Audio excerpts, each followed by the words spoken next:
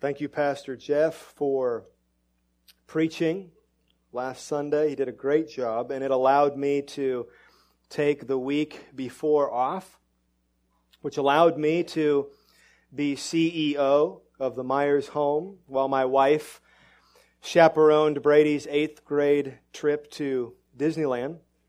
That was the longest my wife had ever been away from me and the kids, and so I was left to assume her many responsibilities. Her many responsibilities. We actually had a really fun week, thanks almost entirely to the 4 pages of instructions that my wife left me. Instructions I initially scoffed at, but by the end of the week had come to cherish, second only to the Holy Scriptures. She first showed them to me, and I made this face like, "Are you serious right now?" Before she left, we did a walkthrough of our home. I saw parts of our home I'd never even seen before. She taught me how to use the washing machine in case there was some sort of an emergency. And I was very happy for this. She took me to the Littles closets, and she showed me, no joke, she showed me their daily outfits, which had been collected on hangers and each marked with a different day of the week. She's an impressive woman. I'd like to read you my favorite sentence from her manual.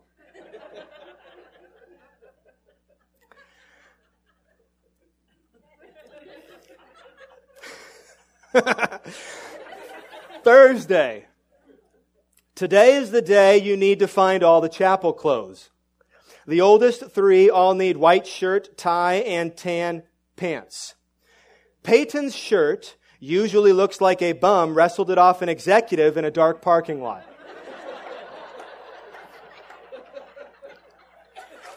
All of this turned out prophetic. It must be ironed, but he may resist, overcome him.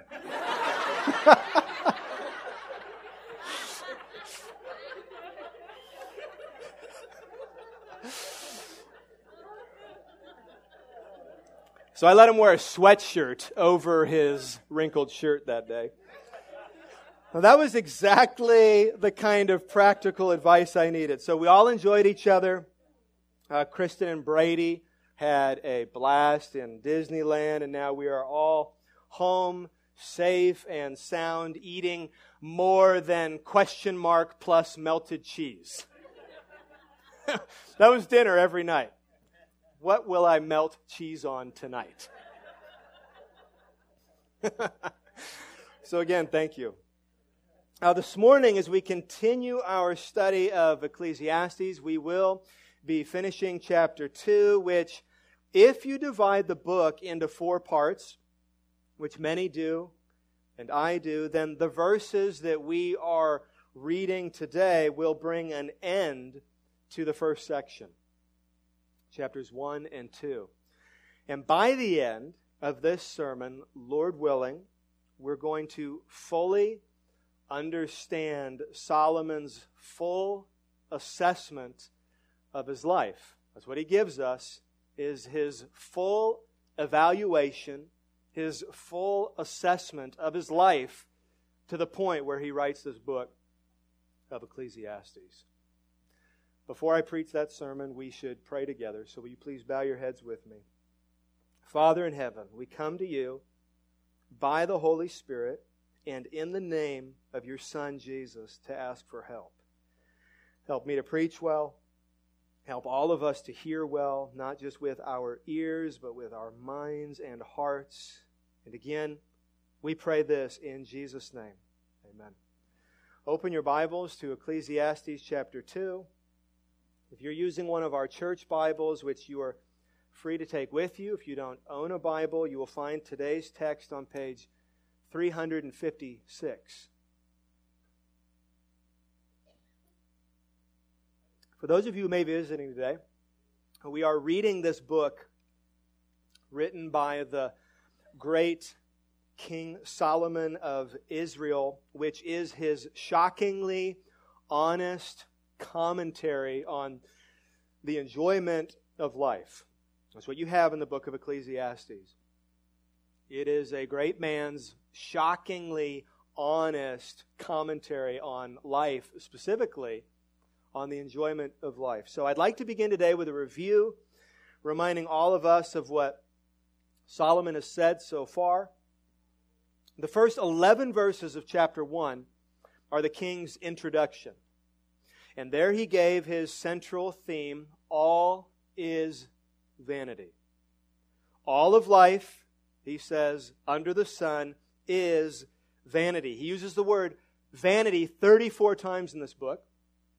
He uses the phrase under the sun 26 times, making his main point very clear. All of life under the sun is vanity. And that is a true statement. It's not an exaggeration. It's not just doom and gloom. It's not detached from reality. That is reality. Life is vanity. Life is fleeting. Life is inscrutable. Life is monotonous. It's vapor, which is what the word vanity means. It's short, absurd, and repetitive. It goes by quickly. Its circumstances are inexplicable. It's the same thing over and over and over. There is no satisfaction here. There is no fullness here, no peace, no contentment, no meaning, no joy, no happiness. All of life under the sun is vanity. And so, for the undistracted, thinking person, life is, as Solomon writes in 1 verse 8, full of weariness. That's his Debbie Downer conclusion that he comes to in the first 11 verses of chapter 1. Then, in 1 verse 12 through 2 verse 11, the text preceding our text today, Solomon described the experiment which brought him to that conclusion. And here's the experiment. He decided to use all his wisdom, all of his wealth, and all of his power to pursue anything and everything this life has to offer under the sun. That is, apart from God. So he played the atheist, and he decided to, 1 verse 13, seek and search out by wisdom all that is done under heaven. So anything and everything. Anything and everything. We read about it last week. He went lowbrow, he went highbrow. He turned to madness and folly, to laughter, pleasure, too much wine, too many women. That didn't do it. So he turned to hard work and responsibility. He built a temple and a palace and homes and gardens and forests, and that didn't do it. And so he reached the conclusion in 2 verse 11. Then I considered all that my hands had done, and the toil I had expended in doing it, and behold, all was vanity, and a striving after wind, and there was nothing to be gained under the sun. In other words, here's what Solomon discovered. All of life is vanity, and it is not in man's power to gain true satisfaction anywhere on this planet. That's his conclusion. Now that brings us to our text this morning, which is the professor's full evaluation of his experiment. Verse 11 is his one sentence summed up conclusion, but verses 12 through 26 is his full assessment. And let me prepare you for what's ahead. It's going to get worse before it's going to get better. You heard Pastor Jeff read it. Solomon is going to pull us to the bottom of the ocean with him. He's going to drag us down to his valley of the shadow of death. He is going to confront us with the hard and bitter realities of this life, which is potentially depressing because, as T.S. Eliot famously wrote, humankind cannot bear very much reality. So I want to prepare you for that. Hang on for the next 20 minutes or so. Resist the urge to keep checking the score of the Cavs game. And listen to what Solomon has to say at rock bottom. If you can honestly listen to and stomach the next 12 verses, Solomon is going to give us some hope at the end of the section. In 1849, J.G. Weihinger summarized this first section, 1 and 2, as follows. 1 verse 2 through 2 verse 26 shows that by the eternal, unalterably fixed course of all earthly things and the experience of the vain and unsatisfactory strivings after earthly wisdom and selfish gratifications, a God-fearing enjoyment of life and accepting gratefully the present good can alone constitute the end of our earthly existence. So we will see there is a new theme waiting for us, and it is the enjoyment of life. So hang on. We'll get there. There are 3 sections in our text today. Visible as 3 paragraphs in your Bible if you're looking, 12 through 17, 18 through 23, 24 through 26. We'll take them one at a time, beginning with verses 12 through 17. And in this first section, the king gives his full assessment of his madness and folly. So, verse 12. So I turned to consider wisdom and madness and folly. For what can the man do who comes after the king? Only what has already been done. Here's what he means. No one could come after him and do this experiment better. No one will have his measure of wealth, wisdom, and power. So I think Solomon feels that he owes us his evaluation. No one's going to be able to repeat this, so he feels obligated to pass on the results. Verse 13.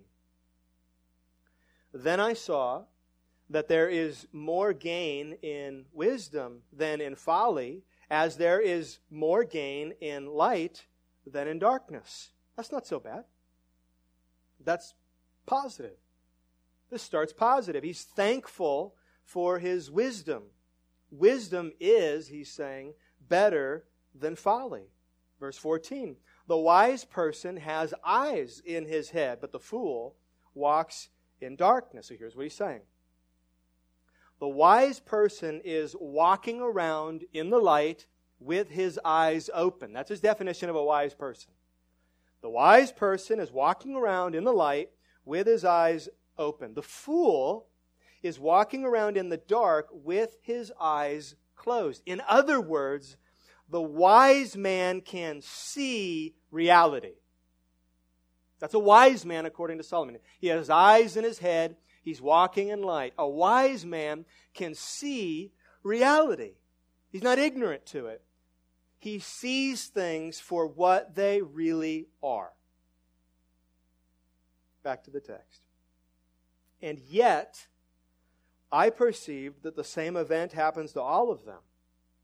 Then I said in my heart, what happens to the fool will happen to me also. Why then have I been so very wise?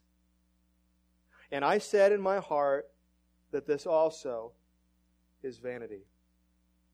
So you have 2 kinds of people. Wise people who have their eyes open, and fools who have their eyes closed. Solomon is wise. He is, the Bible tells us, the wisest man to ever live. Solomon is wise, but he's realizing, think about this, here's what he's sharing. He's wise, but he's realizing that in the end, the same thing happens to the wise man and the fool. They die. So different paths, a wise path or a foolish path. But here's what's nagging at him.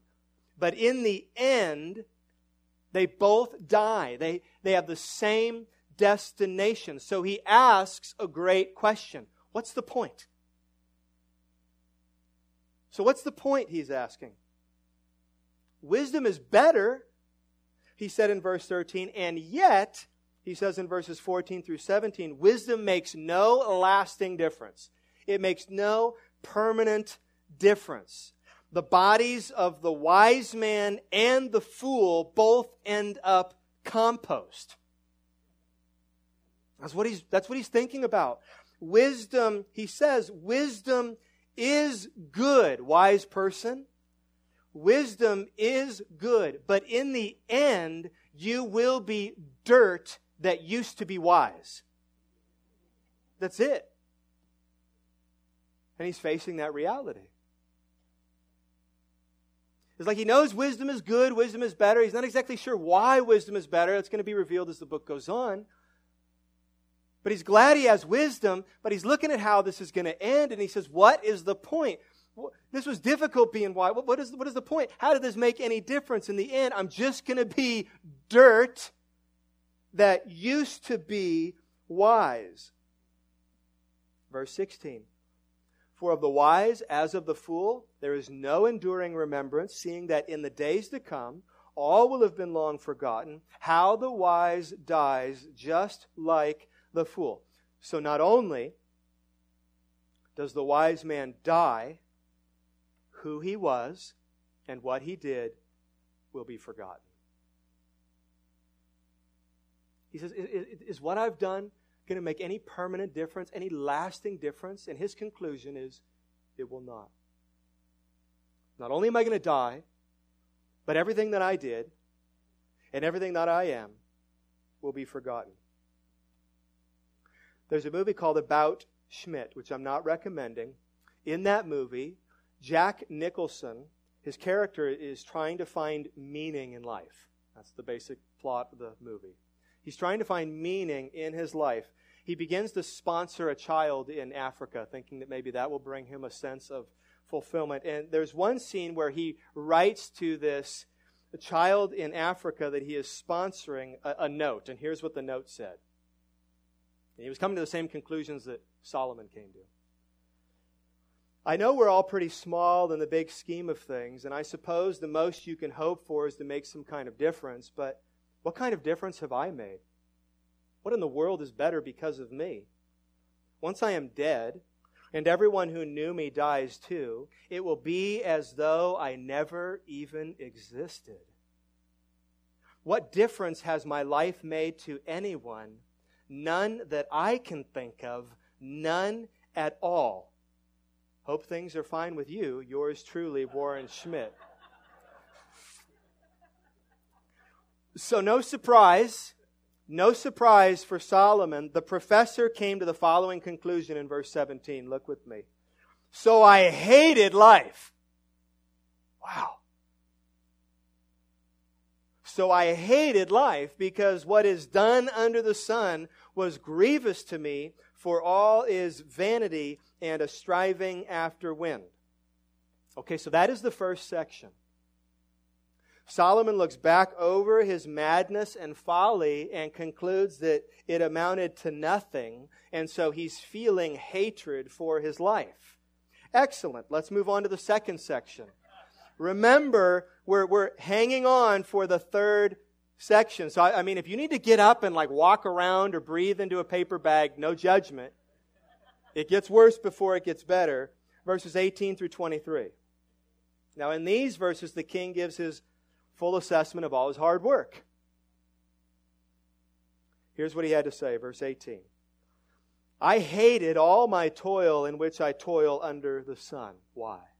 Seeing that, I must leave it to the man who will come after me, and who knows whether he will be wise or a fool. Yet he will be master of all for which I toiled and used my wisdom under the sun. This also is vanity. This bothered Solomon. He worked and built and established, and then he was going to die, and everything he worked for was going to end up in the hands of someone who hadn't worked for it. And they might even be a fool. In fact, we know from 1 Kings chapter 12, that's exactly what ended up happening.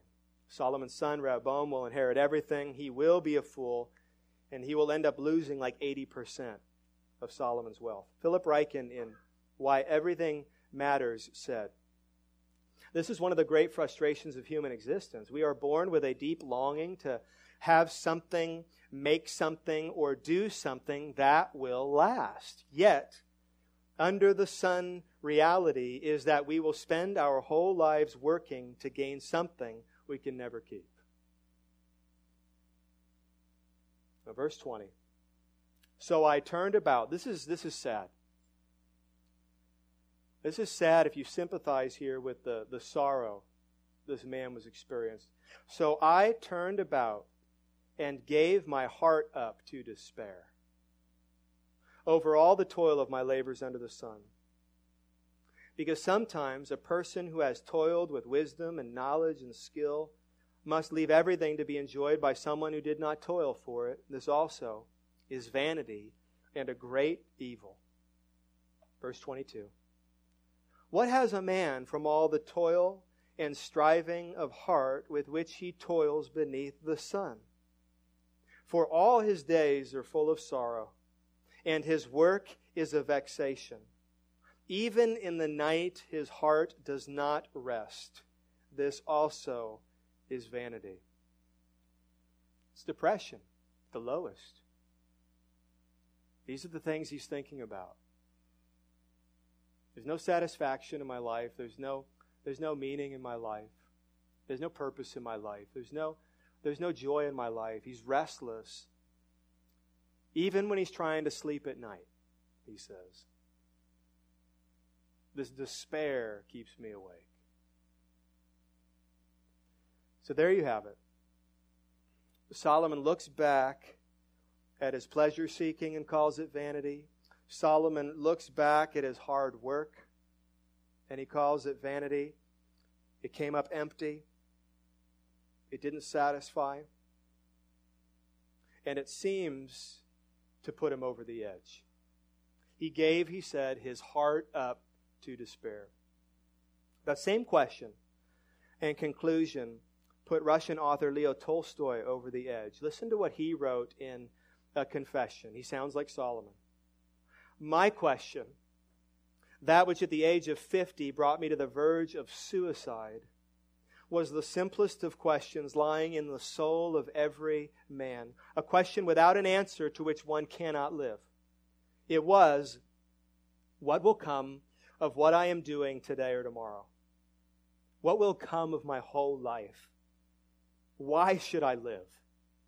Why wish for anything? Why do anything? It can also be expressed thus. Is there any meaning in my life that the inevitable death awaiting me does not destroy? He had, like Solomon, given his heart up to despair as he evaluated and assessed his life under the sun and came up with the same conclusion that the professor had come up with. And that is that all of life under the sun is vanity. Okay, you made it. That brings us to the final verses of this first section, which I mentioned this once before. Martin Luther calls these verses a remarkable passage, one that explains everything preceding and following it. He's not the only one to say that. These verses are the glasses you put on to really interpret this whole book that Solomon is writing. He'll say that the things that he says here, he'll say in many different ways throughout the book. So it's really important that we understand these verses. And in order to understand them, we need to do a little bit of exegetical work and actually tweak our translation. which I am not suggesting lightly, so let me show you what I mean. Feel free to write in your Bible, but we need to do some exegetical work here. These verses 24 through 26, have been tough for translators ever since the Bible has been translated into different languages. These are very difficult verses to translate. There used to be an issue with verses 25 and 26. If you have a translation other than the English Standard Version, for example, you'll see some problems in those translations. The ESV worked that out, but there is still an issue, I think, in my humble opinion, along with many others, there's still an issue with verse 24. So look there with me. Verse 24. If you have, I know most of you do, if you have an ESV, it reads like this. There is nothing better for a person than that he should eat and drink and find enjoyment in his toil. Now to me, and to many others, that seems to say the opposite of what Solomon has just said. He has said, I've tried to find enjoyment in my toil and in eating and in drinking, and I couldn't. That's the opposite of what the ESV says there. I mean, that was his experiment, right? That's why he ended up hating his life. That's not possible. He tried the toiling, the eating, the drinking, and he could not find enjoyment. So maybe that's not what verse 24 actually says. So let me show you the literal translation. So we're just going to go back to the original Hebrew, and this is actually what it says. So the ESV, which I just read, says, there is nothing better for a person than. You see that in your ESV, and feel free to write this in. That phrase, there is nothing better for a person than, literally translates, there is nothing good in a person. That's the literal translation. There is nothing good in a person. So the words in your ESV, the words for and than, they have been added by translators because that same phrase appears 2 other times in the book of Ecclesiastes. And those times it has the word for and than. And so translators assume that those 2 words accidentally dropped out of the manuscripts over the years, and they plugged them back in, and that's why they're in the ESV, which I submit, and many others, was actually a mistake. Better to take the literal word-for-word translation here. So, let me now give you a full literal reading of these verses, which I think will make more sense, making the changes to verse 24. There is nothing good. Now that means inherently. Like in you. There is nothing good in a person that he should eat and drink and find enjoyment in his toil. This also I saw is from the hand of God. For apart from Him, who can eat or who can have enjoyment? Now that all goes together. Now that all makes sense.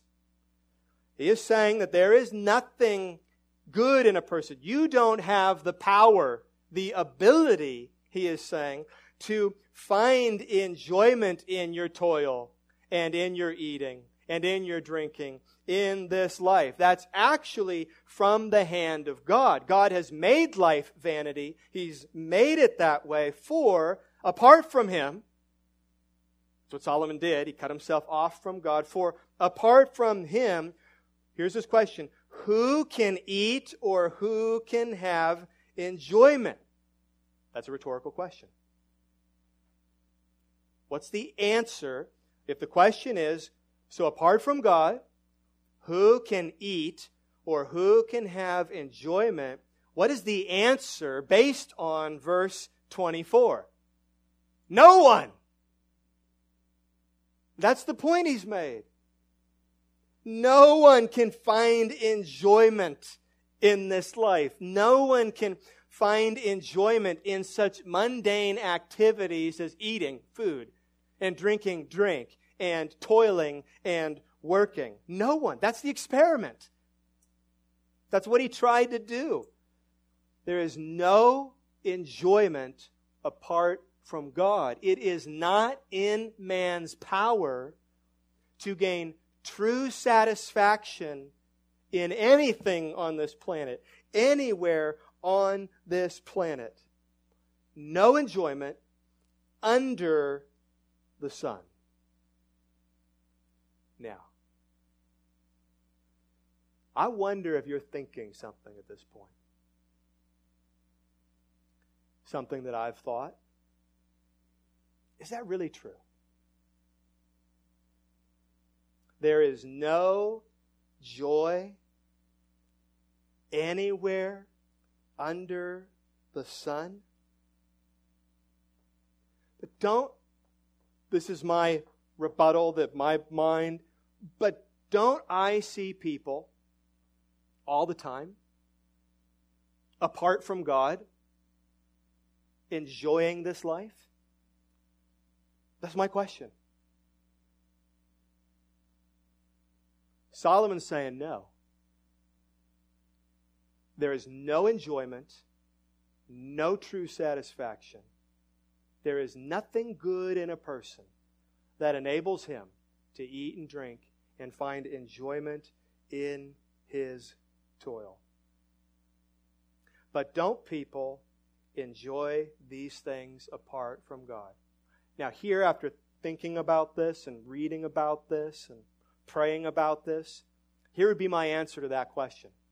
Okay, Solomon, you say that no one has any enjoyment under the sun, and I'm saying, well, don't I see people all the time who don't know you and aren't Christians and don't love God? Don't I see them enjoying this life? And here's the answer. Not if they're wise.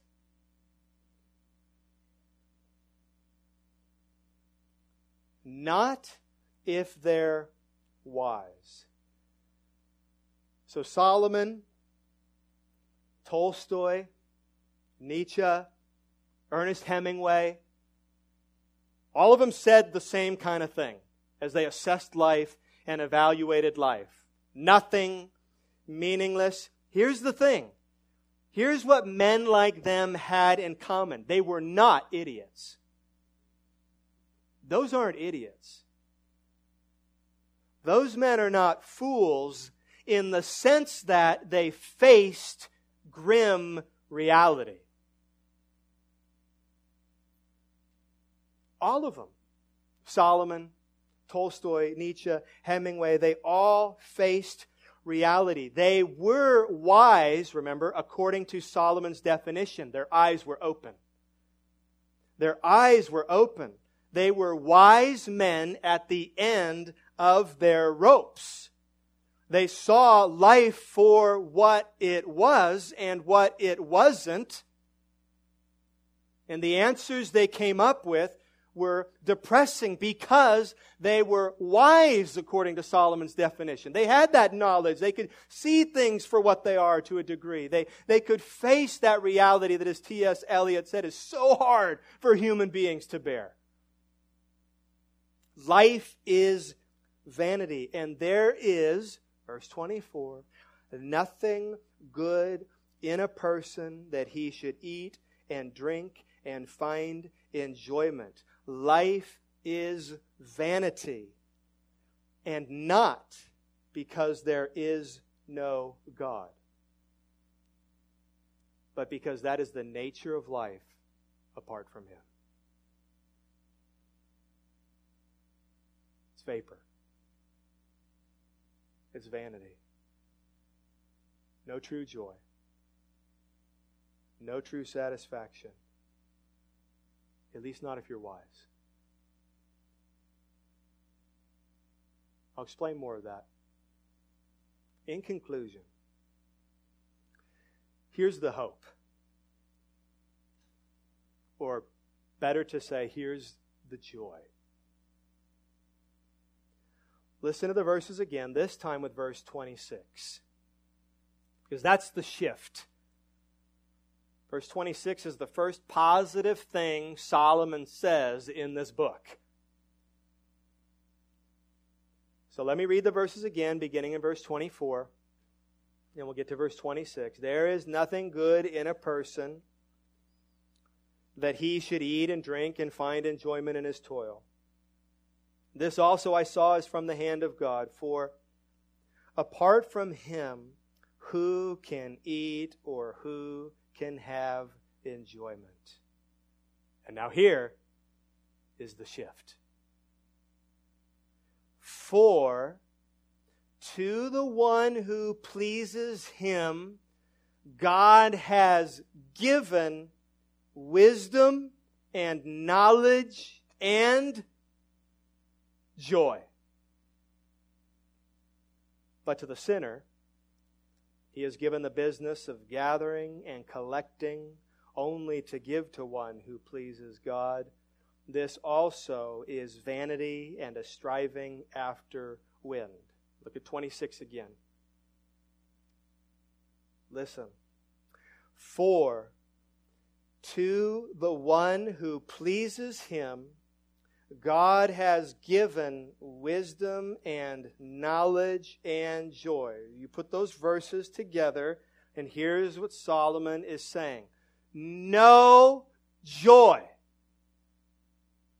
unless God gives it. That's what he's discovered. That's what he's saying. No joy unless God gives it, and He does to those who please Him. Joy. Not in my power, chapter 5, verse 19 will say.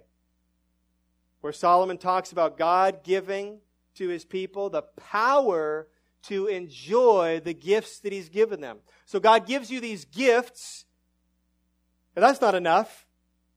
Because you won't enjoy them unless God then gives you the power to enjoy them. Joy is a gift from God. And for those who please God, He gives this gift of joy, this ability to enjoy life, this ability to enjoy the vanity. So here are your options. Under the sun.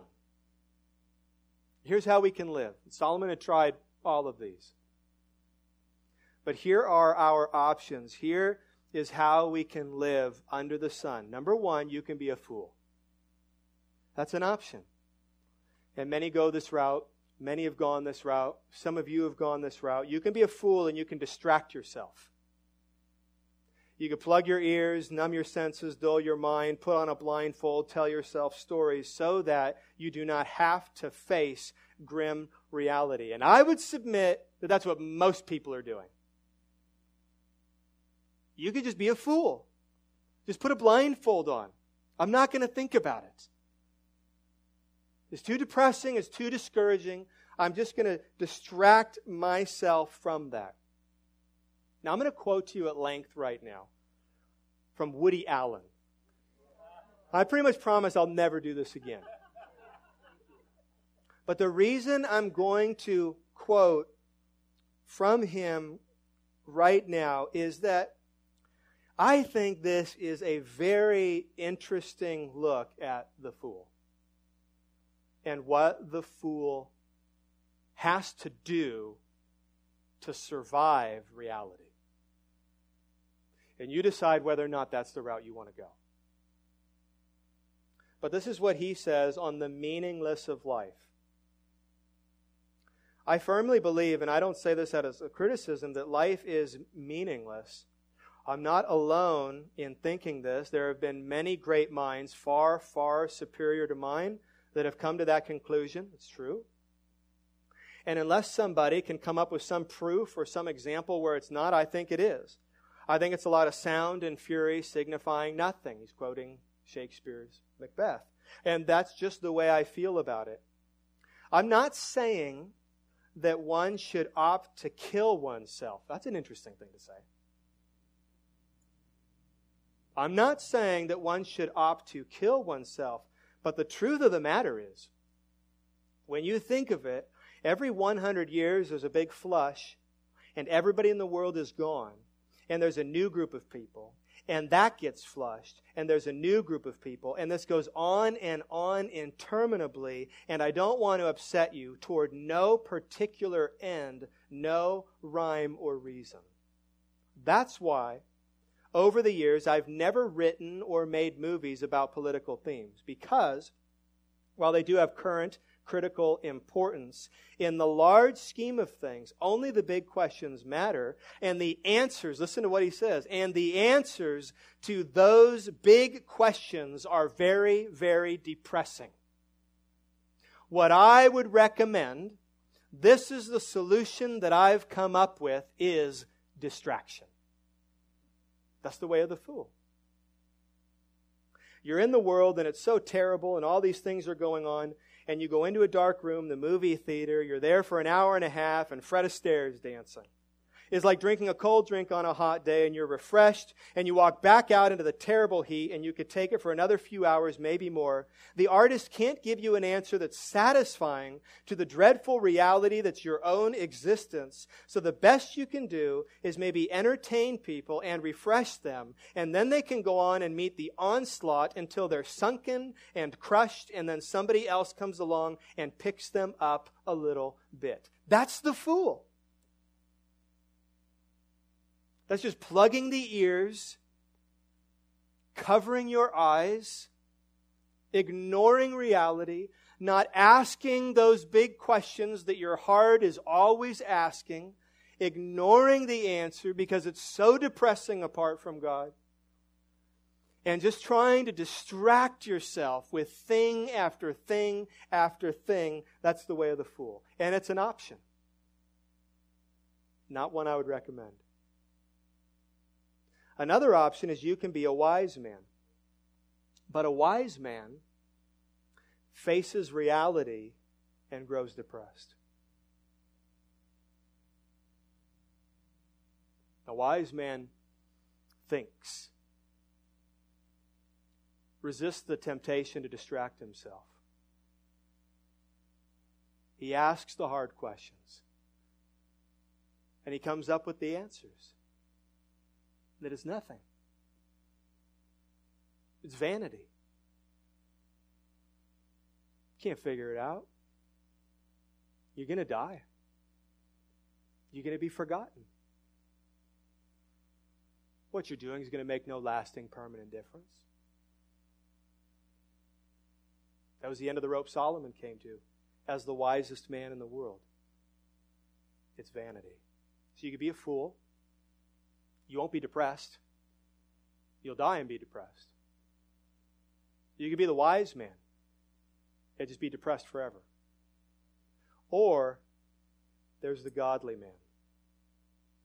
There's the man who knows God, who loves God, and to whom God gives the power to enjoy his life. The man who knows God. The man who loves God. The man who is given by God the power to enjoy his life. See, Solomon will talk about this in his book. He uses that phrase, under the sun, I told you 26 times. And he's saying, I'm telling you, under the sun, there's no joy. There's no satisfaction. Cut yourself off from God and good luck. No meaning, no purpose, no value, no worth, no hope, no peace, no joy. He's going to use this other phrase a few times, above the sun. Above, in the heavens. You will not have any joy under the sun. You need to get your mind out from under the sun and get it above the sun. You need a different perspective. You need a different worldview. You need to know God. Apart from Him, there will be zero joy. So which are you? Right now, which one of those men are you? Which one of those women are you? Which one of those kids are you? Are you the fool? Distracting yourself? Young people are good at this. And the temptation, those of you that are in middle school, those of you that are in high school, the temptation, it's very easy to not think about these big things. It's very easy to distract yourself. You've got a lot going on. You're very busy. You really are. It's very easy to not ask yourself these big questions. It's very easy to feel invincible and I can deal with this later and I'll put it off. And that's grown-up stuff. It's adult stuff. Once I figure out what I'm going to do for a career, then I'll figure out what I'm going to do spiritually. That's the temptation. And then the temptation is to prolong that. And to do it into your 20s and into your 30s and into your 40s. We are experts in this country especially at prolonging adolescence, especially spiritually. So the temptation will just be to distract yourself. I'll get serious about the gospel then. I'll get serious about God then. Don't do that. Don't be a fool. Don't be a fool. Don't distract yourself from reality. Who you are, who God is, what this world is, where joy is found, where peace is found, where happiness is found. Don't be the fool. Don't distract yourself. If you're an adult here and you just think, I can't think about that. I can't ask myself those questions. I can't go there. I don't want to do that. Are you being a fool? Are you going to numb yourself all the way to hell? Are you going to distract yourself for however many years God gives you, and then the first time you face reality is when you see it face to face in the eyes of Jesus, your judge? Is that how you want this to go down? Are you a fool today? Are you a wise person? You're plagued with these questions and these answers. You've been tempted to distract yourself, but you're just not wired like that. You can't do that. And it drives you to despair. Discourages you. It depresses you. You can't face reality. You're constantly changing the channel. You're constantly changing the subject. Unwilling to face it.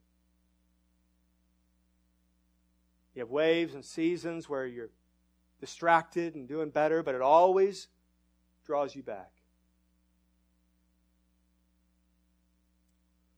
Or do you know God?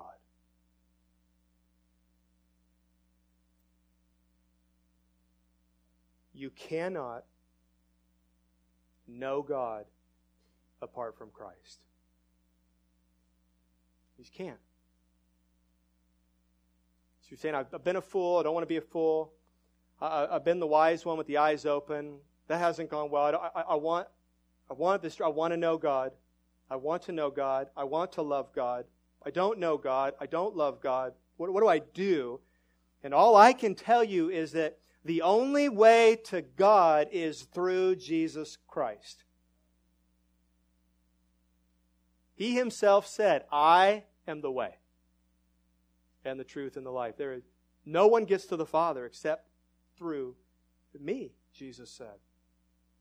The only way to God is through Christ. Jesus came and lived and suffered and died in the place of sinners like you, so that sinners like you could know God.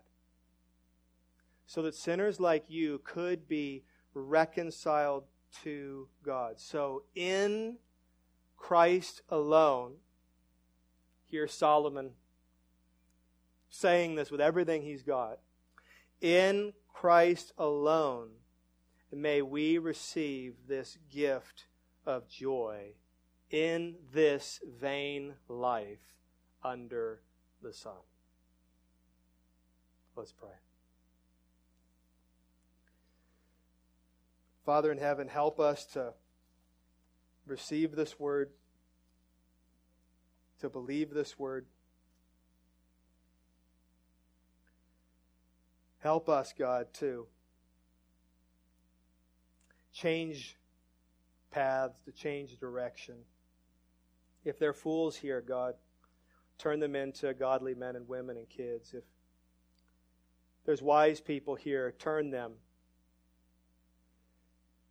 Make us, God, a people who know you and who love you. Give us this grace, we pray, in Jesus' name. Amen.